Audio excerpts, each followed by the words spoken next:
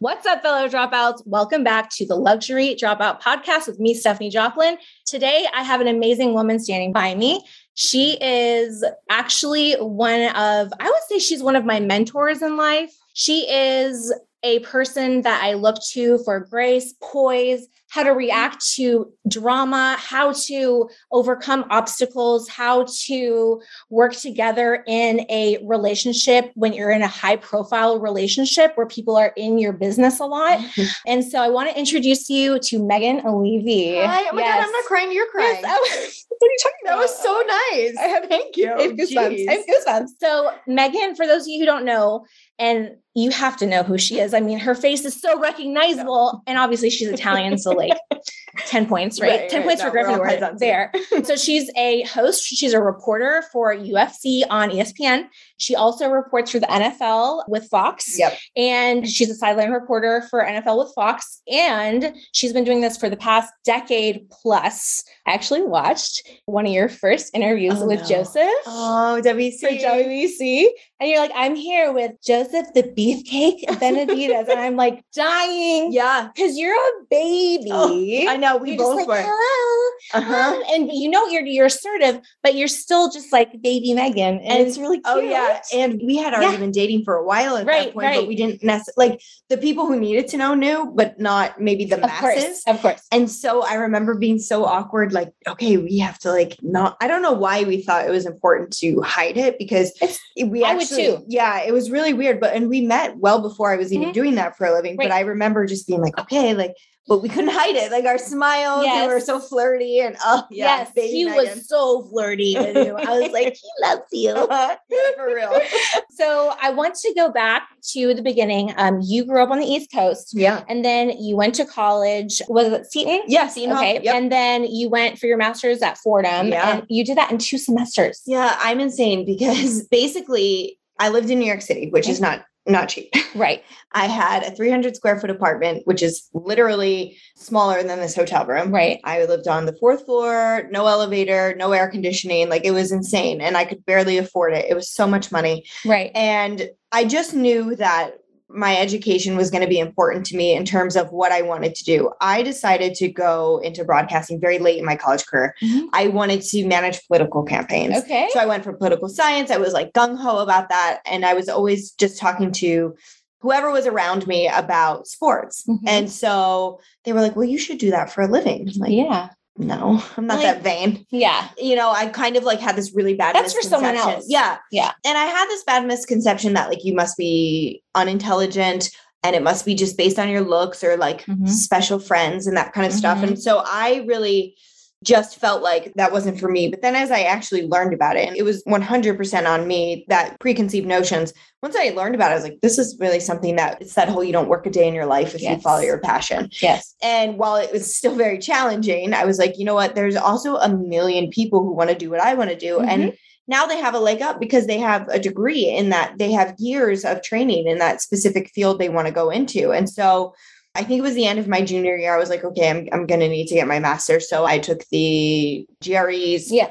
Got in. I was really fortunate to get into all the schools I wanted to, but Fordham was a Catholic university. It's a very prestigious university. Thank you. Yeah. And I just wanted to continue on to Catholic school since I was in nursery school all the way through. So I was like, you know what? We got to finish this out with the Jesuits. Right. So I did it. And they actually let me, I worked full time. They let me count my job because it was in broadcasting. They let me count that as a class. And then I just, I like never slept. It was crazy. I would sleep like 3 hours a night and that's how I was able to finish. But I graduated with honors. So I'm like, what? Excuse me, hair flip. So when you graduated, I know that you were offered a job and moved to Vegas, but what job was that? Yeah, so it was with heavy MMA. Okay. So essentially, my brother was a very accomplished wrestler. My grandfather was a boxer, and I was dating Joe. And so you were already dating Joe on the East Coast? Yeah. So we were like kind of long distance dating. Well, I wouldn't say seriously dating on his end. Okay. Well, I know he asked for your email address, so it dates us a little bit. Yeah. So we were like, we would Skype all the time. We talk on the phone all the time. And then, you know, it's challenging to live in New York when you don't make a lot of money. And so the job offer in Las Vegas was for a little bit more money, but for way less of a cost of living. It was closer to this guy I really liked. And I thought, well, give myself 1 year. Yeah. If I don't succeed in a year or I hate it, I can just move back and go exactly back to the same position I'm in. but let me try. And so I never moved back. I went to Vegas and it was with Heavy and I really kind of cut my teeth there. Before the TV deal with the UFC, they did the official pre and post show for pay-per-views. Got it. So I was essentially hired to help co-host those pre and post shows with a guy named Dave Farah, who I still love and adore and appreciate to this moment.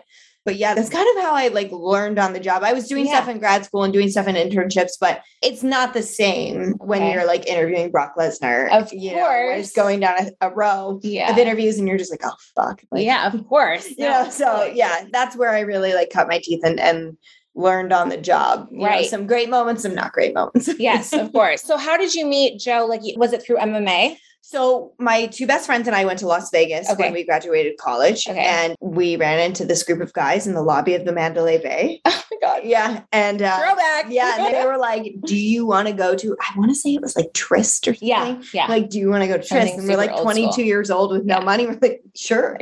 So we went there because they were like, oh, I don't have to pay to get in and whatever. So we went and Joe is sober, so he doesn't drink. And so we were just kind of chatting the whole night. And then he was making me laugh, quoting Will Ferrell.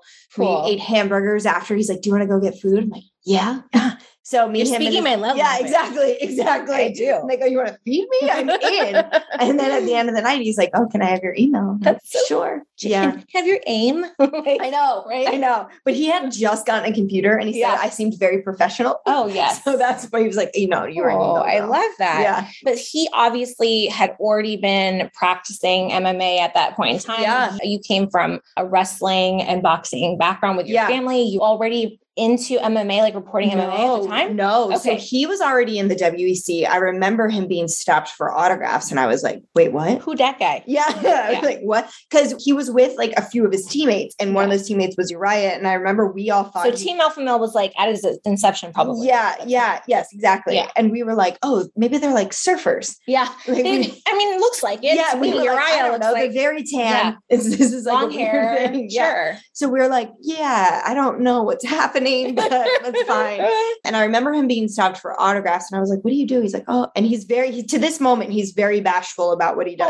He'll lie to people who'd be like, oh, I'm like a Spanish soap opera star, or like, he'll just make stuff up. Totally I know. Yeah. So I was just like, wait, what? And it's funny because I started going to WCs with Joe. Okay. That's sort of how people started to get to know me because I was doing work in broadcasting, television, and really the internet mostly. I shouldn't say television, really the internet. But I was doing work in sports there. And so people would be like, oh, you have experience on camera and you're like understanding this and you're associated with Joe. Like you must know what's going on. And so I kind of got my foot in the door because I was going to these events with him. Like he would fly me, he'd be like, oh, there's a WC in Denver. Like, do you want to come? And he would fly me. Okay. And like, we would go meet there and hang out and get to have like great meals and just like, honestly, great laughs. Like I remember watching Step Brothers on a laptop because like we wanted to watch it together, just really like wholesome stuff. Yeah. And that's sort of how I got introduced to the guys at Heavy. And that's how they brought me on was like, oh, we've seen her around.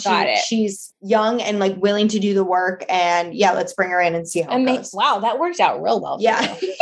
I mean, talk about fate, right? Yeah. Wow. Okay. Yeah. I wanted to know, because I heard how you met Joe, but I didn't know how you got to Vegas, like that whole story. Yeah. So. Everyone kind of just assumes we met in an interview. I'm like, oh no, I already loved him when I met him. I love it. I love it so much. Oh my gosh. Okay. So let's see. What do I want to talk about first? There's so much stuff I want to talk about. I love that you took notes. She's so good. I know that your podcast is for you to interview other people, but the fact that like you are also listening is a skill that many people who've done this for years don't possess. Because that's the number one thing is you just listen. Yeah. If you can just listen to a person and what they're actually saying and react to that, that's huge. And like between your podcast skills and your research and your listening skills, I can't breathe. Successful. I can't breathe right now. No, but you know what's funny is whenever I was interviewing fighters back when I was doing that, they would forget that they were in an interview. And that's what made my interviews so good because they would say shit that they would never usually say. Because we were just chatting on the phone and they would forget that they were being recorded and they would say some bullshit about Dana or they would say something else. And then I would post it online and then it would just be picked up by like Underground or like picked up by, whoever. And it just like would go viral. And then it's like the headline's like, so-and-so says they hate Dana White. And then like Dana's like tweeting about it. And I'm like, oh, okay, well, this worked.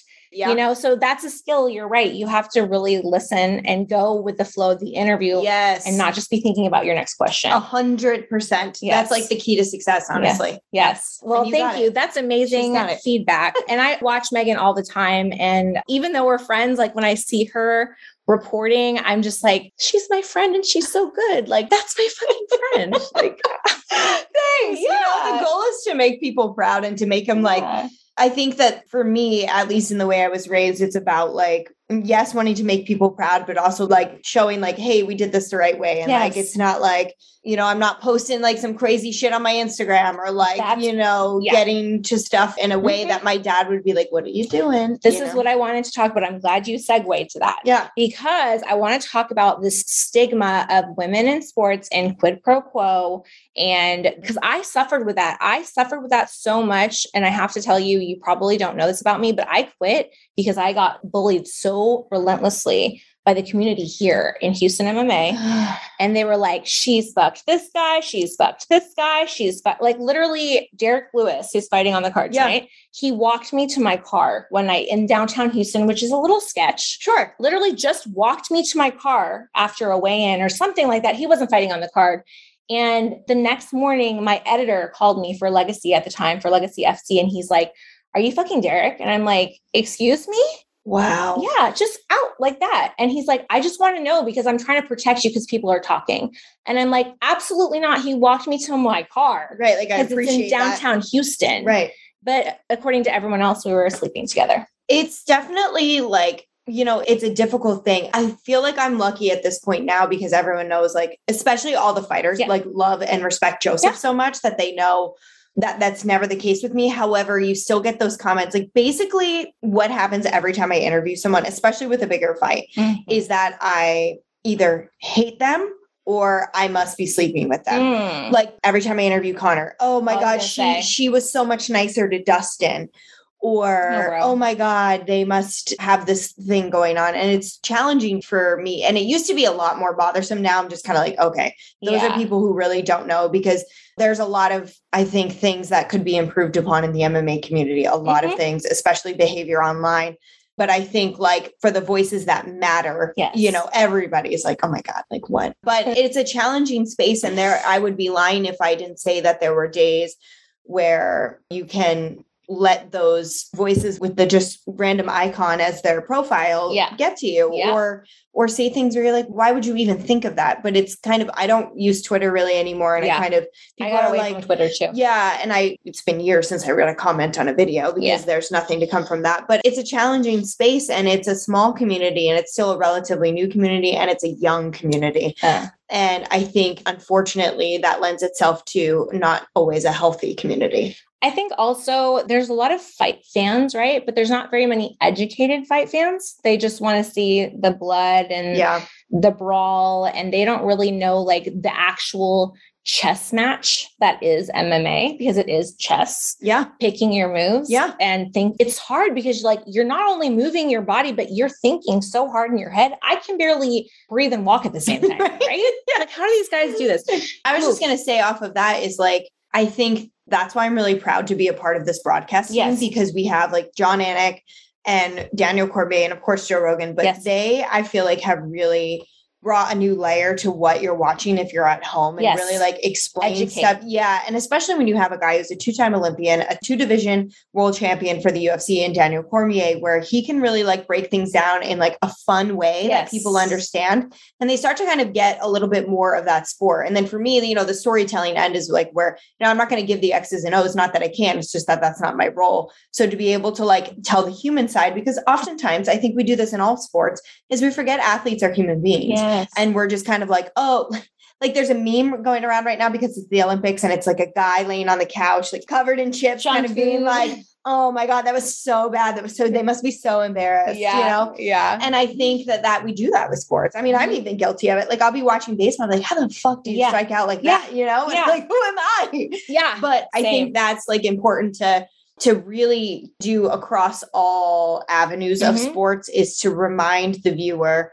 And not that the viewer is like not smart enough to remember that, but sometimes you get so involved and wrapped up in a competition that just remind the viewer, like, these are human beings with like real stories and they still have to go home regardless of the outcome and try and like just put it together for the next day. Absolutely. So there's, we're trying to like make those strides within our sport of MMA to make sure that like fans have at least that, and they maybe think twice before they have a negative thought or a comment or post or whatever it may be. It's not going to stop it, but maybe it will like lend itself to a little more detail of the story. Yeah. I mean, like with the Conor and Dustin fight just recently, it was evident that Conor had injured himself really early.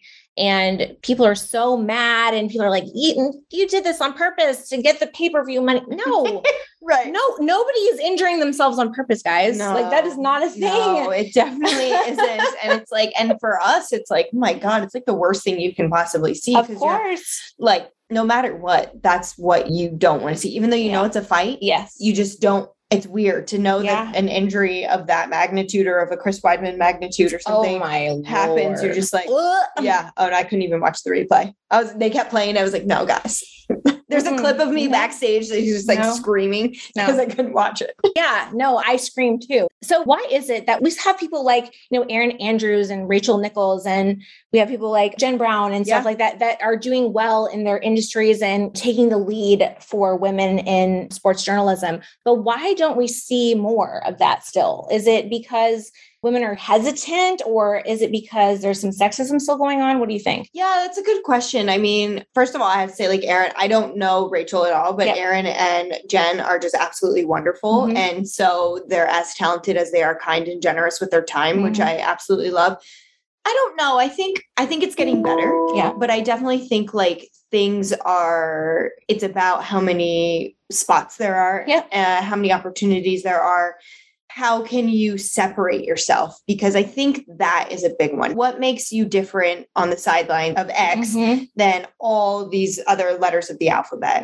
And I do think that they've all done a really great job of kind of separating themselves and being the leaders of the pack in terms of talent and innovation in their fields. And I think that's what it is. I think there's like an incredible generation of women in sports, especially like I get so many messages all the time from girls who are in high school and college, or women who are in high school and college saying like, hey, I want to do this. And this is like, they already have YouTube channels, or they have like a whole Instagram devoted to it. And like, who was doing that when we were in high school and college? None of us. It's incredible. Right. So I think that it definitely is like a positive trend. Okay, good. I just think, it's relatively new, and not that we don't have supportive male colleagues, because we do. Like I have to say, I have to say, like I work with some of the best in the industries between MMA and NFL. And it's really like great to hear. But I think, it's just sometimes roles are limited. We have women calling football now on Amazon, but it wasn't until just 2 years ago or last year.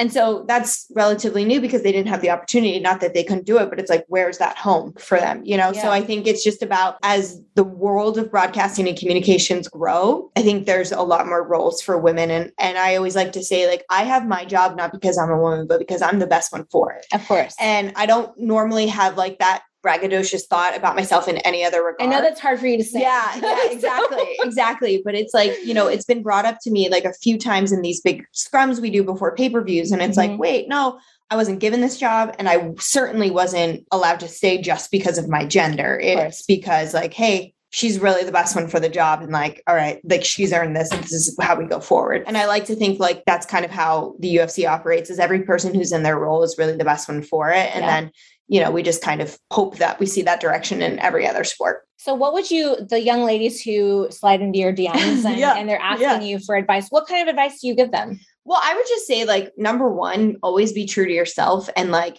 don't take a shortcut. That is my absolute biggest thing, because I'm not saying you have to like go get your master's, right? Like that works for me. And I'm a big believer in education, but it's maybe not for everybody. But you will see people get ahead quicker than you because they take a route that maybe you won't lay down at night feeling good about. And for me, it's been a long road. It's still a long road. Like when I do football, I'm the lowest man on the totem pole, but it's like, I'm working for it. Like there will never be a time where I ever feel upset or ashamed of how I behaved or how I got somewhere. Right. And I think that it's easy when you're young to be like, well, I need money, or I don't want to like get coffee or just do this like lame internet thing or whatever. You know what I mean? You can kind of like because of social media, you see this glamorous world and you think it's like right at your fingertips. And well, you see the tip of that iceberg and not all the work that goes on under it. So when you see somebody maybe making choices that have them skip the line a bit, it can be tempting to do that as well. I take a lot of pride in the fact that I've never really even felt that temptation, but I've also never made a choice that like I didn't feel good about. But I think for young people in the industry, it can be something that kind of like, especially with the world of Instagram, you want to be able to like get the followers or the likes or the, oh my God, I want to be able to go to that event or whatever it is, but it's never worth it. It's never worth it because I've seen lots of people come and go. And it just, you tell on yourself at the end of the day when you do that. That's very true.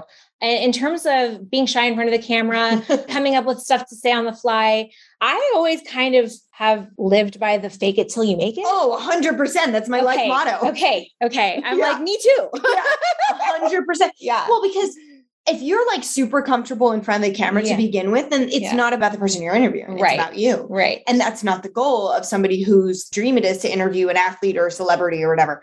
Because it's not supposed to be about me. I'm just the vessel to get the message out. Correct. So I just fake it. Half the time I am terrified.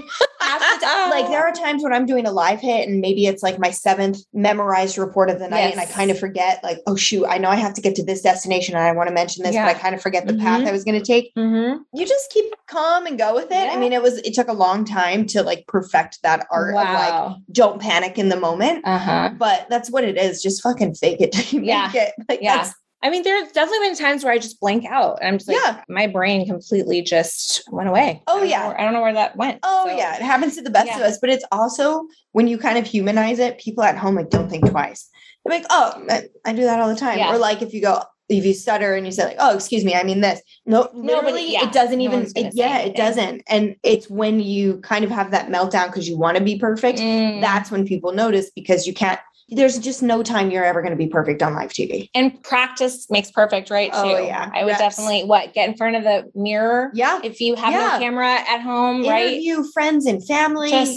Whatever it can take, like just absolutely reps and like practice intros. Like that was a big thing for me was like, I couldn't really practice a lot of interview stuff, but I could practice making sure I was introducing the person as best that I could, or, and so I think that's like a big thing. Like just reps are king. If that means you just do like a little local, I don't know, YouTube show for a little while, like who cares? Right. Just get the reps in, like get practice. Nobody is going to be like, you can't have this job 10 years later because you were on YouTube to start. Like, no, that's great.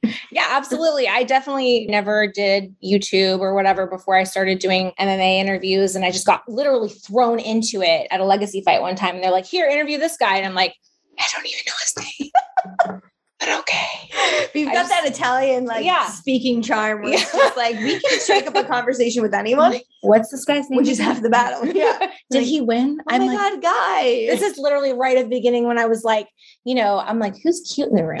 Like, right? Like right at the I was like this in my mid-20s. I didn't know what I was doing. Right, yeah. Who does? But then of course you start paying attention and you start getting really into the fights, and which I want to talk to you about getting really into the fights. Okay. I know that when Joseph fights that you go away and you say your prayers, except for when they interrupt you and you have to go hide behind a truck. Yes. Right? Yes. So what is your, not when Joseph's fighting, but when your friends are fighting, when people you love are fighting, do you just stay silent and silently pray inside? Do you not? I mean, you have to look at the fight, obviously. Yeah, for sure. Right? So how do you handle that? Well, at this point, between Joseph and myself, there's like always someone I care about. Of course.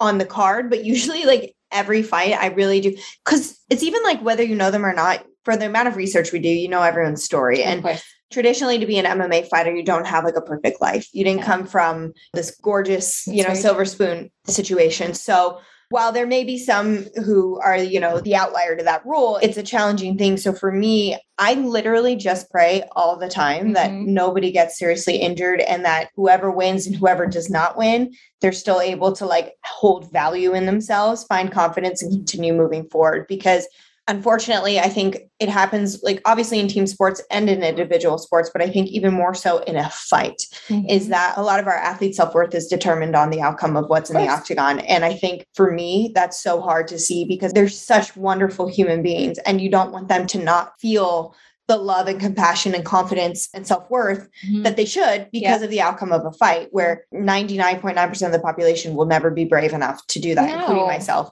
And so for me, I'm always just like, I'm literally always praying that like they'll be okay, and that whatever the outcomes, like it's God's path, but that they never lose like that feeling of they are loved and like worthy. That's because beautiful. Well, it's hard. It's definitely hard when you see like the way the world can treat people sometimes. It's tough. So that's always my constant prayer. Yes. Well, and obviously as media, you're not supposed to cheer when you're media. Sure. So that was something that I remember holding back from. If a friend of mine was fighting and he got a really solid like hook in or whatever, I'd be like, like, do you sometimes catch yourself or now you're good? I'm probably. so trained by it. Now you're good. Even when I did watch Joe, like, cause I used to watch him for a long time, I'd be really good about like not showing emotion. I just like hold my breath. Oh, wow. But everybody knows something, but knows somebody on the card and like maybe feels closer towards one person than the other. But I think genuinely, like we're all pretty good about like just wanting the best outcome for everybody. Yes. You know what I mean? Like I literally don't care who wins any fight except when Joe fights. Yes, like, of course. So speaking of prayer, what part does prayer and your relationship with God play, not only in your work, but in your personal life? Oh yeah. I mean, it's everything. Like I am a devout Catholic. I grew up Catholic. I choose to be Catholic as an adult because I believe in the teachings of Jesus, but also in the angels and the saints. Like I'm always praying to saints. Like I have prayer cards all over. I've got statues all over my house. Like so very Italian of me, but my relationship with God is everything. And, you know, there are days I'm mad at him and there are days I'm thanking God for my life and everything in between that you can think of. But I just always feel comfort if I know we're not in this alone. And like, you know, Joe and I pray together a lot. We pray together before and after he fights. And even when it doesn't go his way, it's still, we have something to be thankful for. And I just feel like so blessed to have the life I do have. And even when things are good, you're praying and grateful and like, hey, I know things are good. Like I recognize this, you know, and when things are bad, you're like, I know this isn't forever, but just help me get through it. I literally pray all day, every day. I have this amazing app on my phone that I love called Hallow. This is not like a plug for them, but I have nothing to do, no sponsorship or anything, but I love them. There's like crazy novenas on there. Tons of, you can listen to the gospel every day. Oh, it's amazing. Yeah. It's so great. Like I do the rosary with them. There's like a daily prayer thing. And it just like in this modern world kind of helps you like ground yourself. And I'll walk my dog and listen to it. And it's just really important to me. I try not to ever like shove it down anyone's throat or like, no, you don't. You never do. But we've talked about it. And you've sent me accounts to follow that have been helpful to me. Blessed is She is amazing too. That's a great account. Yes. And I'm glad that you and I have that in common. Because it's a huge factor to have in common with a friend. Yeah, for sure. And it's somewhat taboo sometimes, you know, and you never want to make someone feel uncomfortable who maybe isn't religious or thinks of your particular religion in a negative connotation, but it's like, you know, it is a part of who I am. And it's why I never wanted to go, like I got into Columbia, which is Ivy League, but I wanted to go to Catholic universities. So it's just a choice that I make to try and be the best version of myself. Low key flex on Columbia. That's right. That's right. Low key, high key. Yeah. Low key, high key. Okay. So I know that you memorize a lot of what you say, which is incredible. And I know you get asked a lot about acting, you know, because that's a skill. For me to memorize something, I remember in 10th grade when I had to memorize, it was like the prologue to the Canterbury Tales. Oh, yeah. Which I can, in Old English, which I can still say. Oh, by the way. This is super random. Yeah, it's really random. But the way I remembered it, the way I could recite it was I had to lay on the floor, cover my eyes, and then I could recite it because I could like see the lines. So I would never be able to do that. I would have to be on the fly. Of course, you've had a lot of practice to do this, but when you do the big sit downs, like with Connor and Dustin, like the ones you did recently, that's probably most prevalent in people's minds. Do you memorize all of your questions? Do you kind of go in with more of a story, kind of a flowy format for those? What do you do? Yeah, so that's a good question. So interviews are totally different than how I do my reports. Okay. Because everything I do is memorized. We have in the world of UFC, that no teleprompters exist. For sit-down interviews, I do a tremendous amount of research. I think it's always, I would rather be like any of the 8 hours of prep I did than be like, oh my God, I had no idea what he was talking about in reference to this. So what I do is as I'm doing research, I take notes on the things that I think are important or things I want to follow up on or whatever. And then I kind of make an outline of if in a perfect world, we sit down and I can ask him everything I want. This is the order of questioning I want to go in. And there's sort of an art to it. It's like making a road. And you have to know that sometimes you might go left or right and you're no longer going straight. And how do you get back to those questions you have to ask? I wouldn't even say it's memorizing, because it's just the fact that you've learned all of this about the person, or you want to make sure you're giving them a platform to tell that story. So I do come in with notes sometimes to make sure, like, especially should there be other factors in play, like, oh, sponsorship needs this question, or we need this question for countdown, whatever. That's sort of like a different animal, but it's really about just your study on the subject. Because if you have done the work and the research, sure, there might be a thing or two you're not going to remember, but when they're sitting across from you, you can just listen then. You don't have to be worried about, like, wait, and what is this referencing? You know what I mean? Yes. You can really make sure that you know what's going on. So it's a lot of prep work. Yeah. It could be hours of prep for a 10-minute interview, like it was for Dustin Poirier. I mean, and I know Dustin well. I've worked with him since WC, but it's like, there's still something to be learned. They're still living their life every day. So it's probably like, I don't know, like a whole entire day when you add up all the hours over the weeks that I did. And then we did a 10-minute interview. Yeah. But it was worth it. You know, I didn't feel like a second of that was wasted.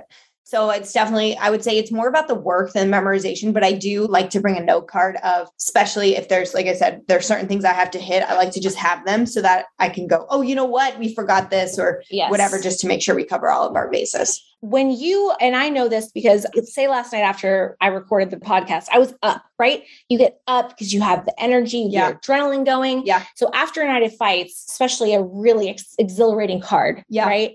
And you're just up. So when you drive home, how do you freaking unwind to close your eyes? Yeah. Well, first I get food. Yeah.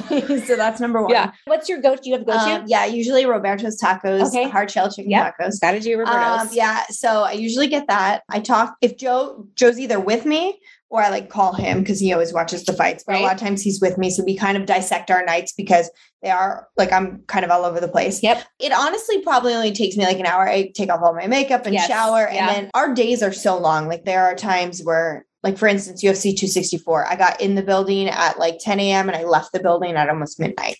So they're long days and physically they're exhausting. You're in heels, you're running around an entire arena. So I just kind of like get in bed and just chill. And we usually watch like a Netflix show or something, an episode of whatever we're watching at that time. And then I'm like, bro, out. I'm like, bro, I'm going to bed. Bye. Because you get so overstimulated. It is. It's so much. And I think the mental aspect for someone like me who also has to like make sure I'm memorizing stuff, but then going back and forth to interviews and other hits that we have, it's a lot of the mental exhaustion is what's tiring. Because I'm like being up for 8 hours of a live broadcast is more draining than like running miles and miles and miles because your body and brain don't get a break. I agree. And I think it's the smartest thing you ever did to get a double earpiece so you don't hear anything. Oh my God. Well, one of our shows, I think it was Australia. Yeah, it was. It was Australia. I want to say it was Stylebender versus Robert Whittaker. Yeah. I only had one and I missed cues because Rena was so loud. Whittaker, obviously. Yeah. And it was so crazy loud that I couldn't hear the count.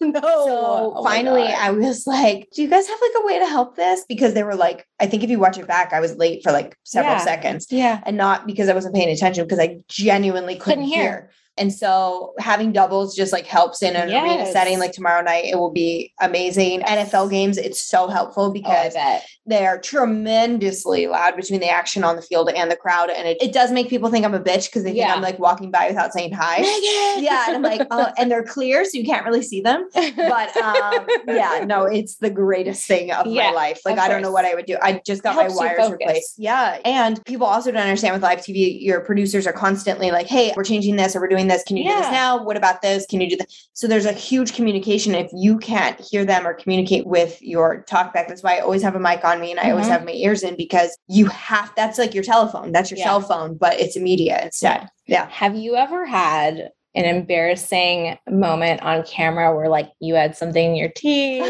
or like your dress was caught in your underwear or something? Yeah. Well, like, I mean, every time I watch, I'm like, oh God, that's embarrassing. But no, I can just remember one time we filmed something. This was a few years ago. We filmed something by the Octagon because I think it was one of those weekends where we had multiple fights in a weekend. So we had like a weigh-in and then a fight was starting immediately after. Okay. I filmed something from the weigh-in they were going to put in the beginning of the show. I don't usually pre-tape stuff, but that was pre-taped because I needed like a buffer zone to get to the fight. And so we filmed something and people texted me. They're like, hey, for your next hit, like you have makeup, you have lipstick on your chin. No. And I was like, well, that was taped and not one person told me about it. So I had like bright red lipstick like right here. And I'm like, cool. Y'all tell her. I know. Well, now I'm always like, is there anything on my face? Yeah. Oh, that's good. Yeah. But that's one of my faults that I find I do when I'm in front of the camera is I do this. Oh, I'm constantly touching my hair. Doing this at all times. And I'm like, stop. Like when I watch it, I'm like, stop it. Stop it. Stop. It's a tip. Yeah. We all have them. And I work really hard to not do mine. I do touch my hair. Before I go live, I'll touch my hair like 15 times. Yes. Like, oh my God, is it straight? It's always separating. Oh, thanks. Literally the perfect haircut for you. It's so pretty. Thanks. And you have such great fashion sense too. Thanks. I try. I watched the Mystic Hour. Yeah. He did a great job interviewing you. I like him. He's really good. He's really good. What's his name? He Daniel?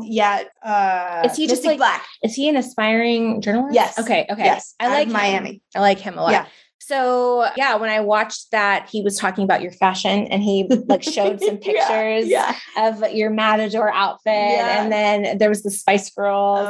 But that was a cool segment that he did. It was fun. I liked that. Like you playing your outfits. Oh yeah. Because the internet cares. Ooh, they really care. Yeah. And really it is the most stressful part of my job is picking my outfits. Remember that green suit that I loved and you're like, everyone hated it? I'm like, how? Oh, in Arizona. Yeah. They were like, oh, she's sexy Gumby. I'm like, well, at least it was sexy. Hey, that's sexy. We'll take that. Take sexy. No, so it's challenging. There's also a lot of rules when you are on camera because the way the camera picks certain things up, certain colors, certain patterns. So there's a lot of things that will look amazing in real life, but like will not translate on camera and vice versa. There's some things that look great on camera and you're like, oh my God, why would you wear that in real life? Yes. It's fun. My husband and I love fashion. And so like he'll help Joseph's me. got a very good fashion Oh my God. too. Yeah. Dapper Scrappers. I mean, he is just so good. We love Dapper Scrappers. Yeah, he's the best. And so I'll like get a bunch of options and then we'll have like a fashion show. That's what I call it. I'm like, okay, it's time for the fashion show. And he'll help me pick outfits. Cute. But I try to always dress like in a way, like people can buy the stuff because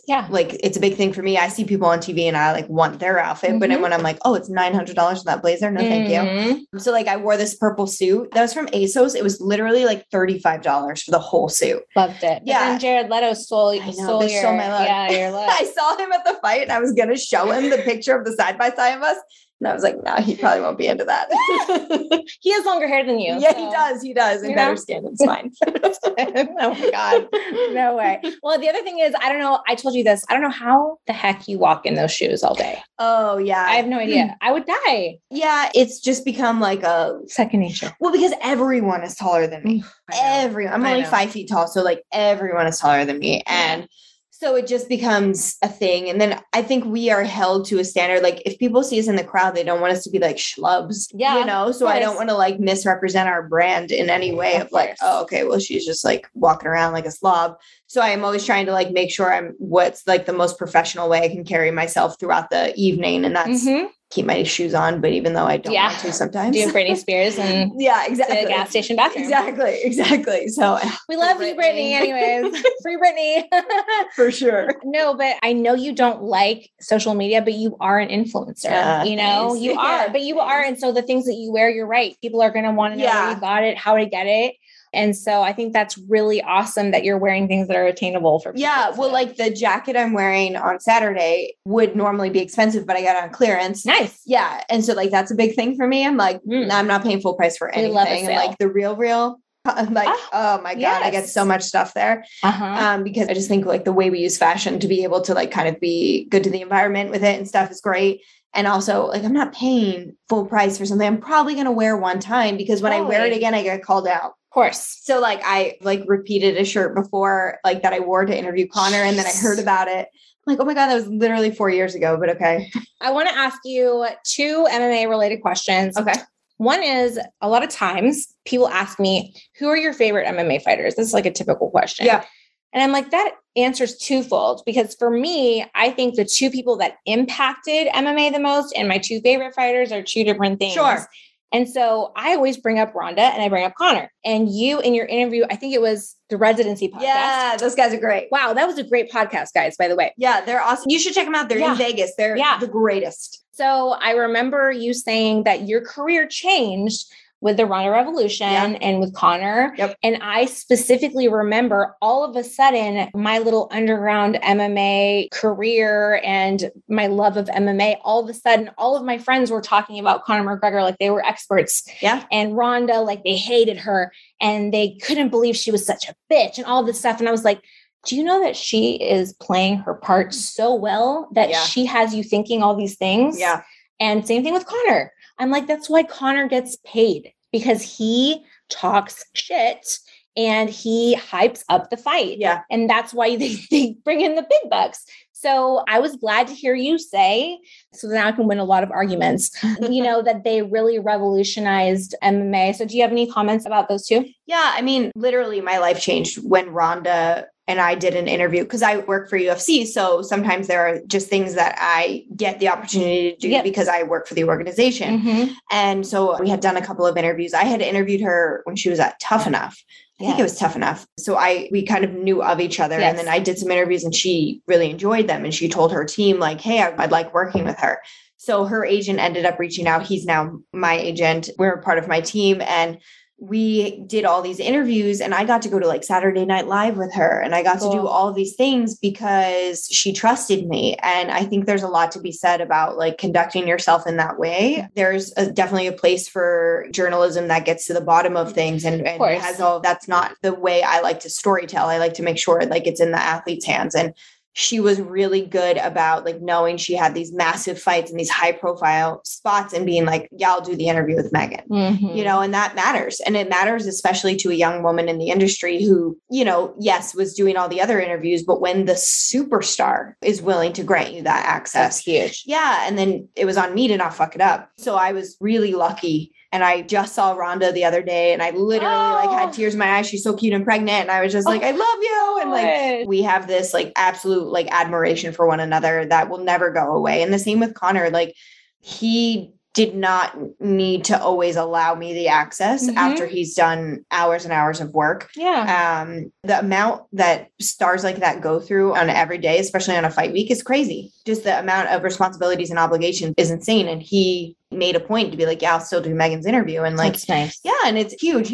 It's without those opportunities, I don't know what my voice would look like in terms of like how big or small it is, because it does take two. Like you have to get those big interviews. You have to be able to then do them well and like get something out of them that other people can't. And so for Rhonda and Connor to allow me to have that place in their lives is huge. And it literally changed my life. Like people who don't watch the sport, like my NFL colleagues, they don't really watch, but they watch Connor. Everybody said something to me when I just saw them. They were like, oh my God, we saw your interview before. And then we saw you during his fight. Oh my God. And it's like, guys, I work every Saturday. Yeah. But okay. But like for them that they're noticing and they're Hall of Fame football players and they're like, oh my God, that was so cool. Yeah. It matters. It matters. And for us, it's like, I try to treat everybody equally, every person on our roster, but it matters to people. And so it gave me opportunities and open doors for me that maybe wouldn't have or wouldn't have as soon. And I owe them a lot. Yeah, definitely. I was at Rhonda's first UFC debut when she fought Liz. Yeah. And I made a point to be there because I had loved her since Strikeforce. And I was just like, Dana literally said no women in UFC. And here we are. And I had to be there because I was like, this is a momentous occasion. History. Yeah. By the way, it was also incidentally the last time I wore heels to a fight. Yeah. Because that arena had no handrails. I'll just let you know. Oh my God. Worse. Yeah. I know exactly what you're talking about. Yeah. It is the worst. Honda Center. It was Rhonda at the Honda. There's actually I feel like a ton of arenas like that. I'm always like, I'm going to die. This is the time where I fall down the steps on air. I know.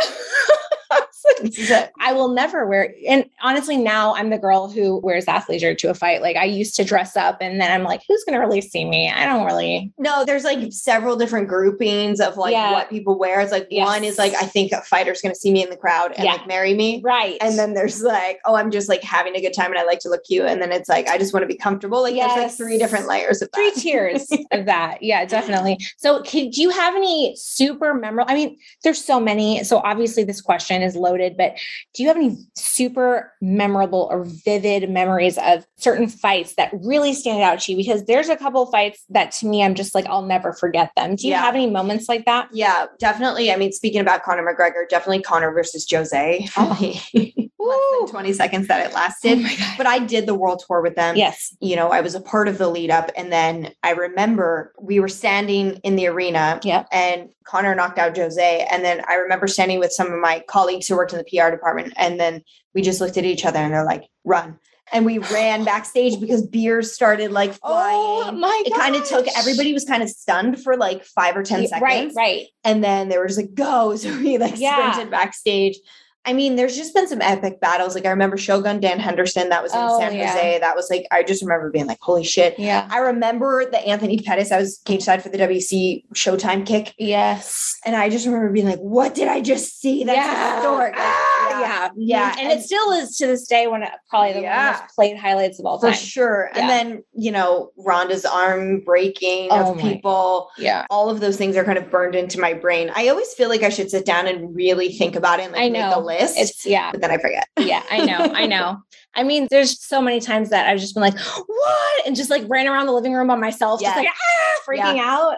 There's some pretty show-stopping moments. Yeah. And there's honestly been some moments where I know that they don't do it on purpose, but I've been really disappointed that the fight didn't go, you know, even to one round. Yeah. I was in Vegas for a card. Derek was fighting on the card. I think he was fighting Roy Nelson on that card. And I remember I had a friend on the card named Mitch Clark, and he was fighting. And literally within the first 15 seconds, something happened where his knee gave out. Like, I don't remember what happened, but I ended up leaving the fights, going with him to like some shitty Vegas hospital. And like, there was a bunch of other fighters there from getting their injuries. And I was just like, oh man. And it was such a letdown because I know he went to Jackson's for his camp and like really spent so much time. And after that, he was like, I think I'm done. And I was like, don't say that now. Just wait a couple weeks. It's tough. It's really tough. Ooh, it's so hard. Yeah. It's the highest highs and literally the lowest of the lows. Yes. And sometimes it's totally out of the athlete's control. Sometimes it's like this freak thing, or you can just have a bad day. Yeah. You know, of course. You know, we all have bad days, but if you have a bad day in the octagon, it's for everyone to see. Exactly.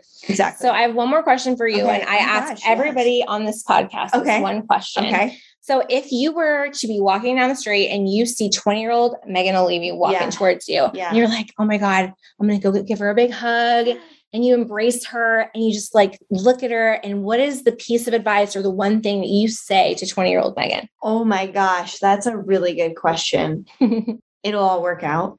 Okay. I think that's the thing, because life is so unpredictable. Work is so unpredictable. Things are so unpredictable. But like literally marrying Joe and like having that next to me means like it will never be bad, you know? Mm-hmm. And I think when I was 20, I was on and off with a high school sweetheart and things were crazy. And I was kind of like feeling like a bad person for wanting to pursue this particular path. Yeah. And I remember just like thinking like, what if I'm making the wrong choice? And should I really be doing this for me? Like I should worry about other people. And I think that's what I would tell myself. Like, it's all going to be okay. And like, you know, not that I've ever been cocky, but I've always believed in myself. Like my parents always kind of were like, hey, you can do whatever you want to do. Like, you just have to work super hard at it. So that was always there. But I think I always felt like I owed other people instead of myself, you know, and that guilt would eat at me for a long time. It's hard to be away from my parents, and that's really hard. That's like thing I carry around a lot.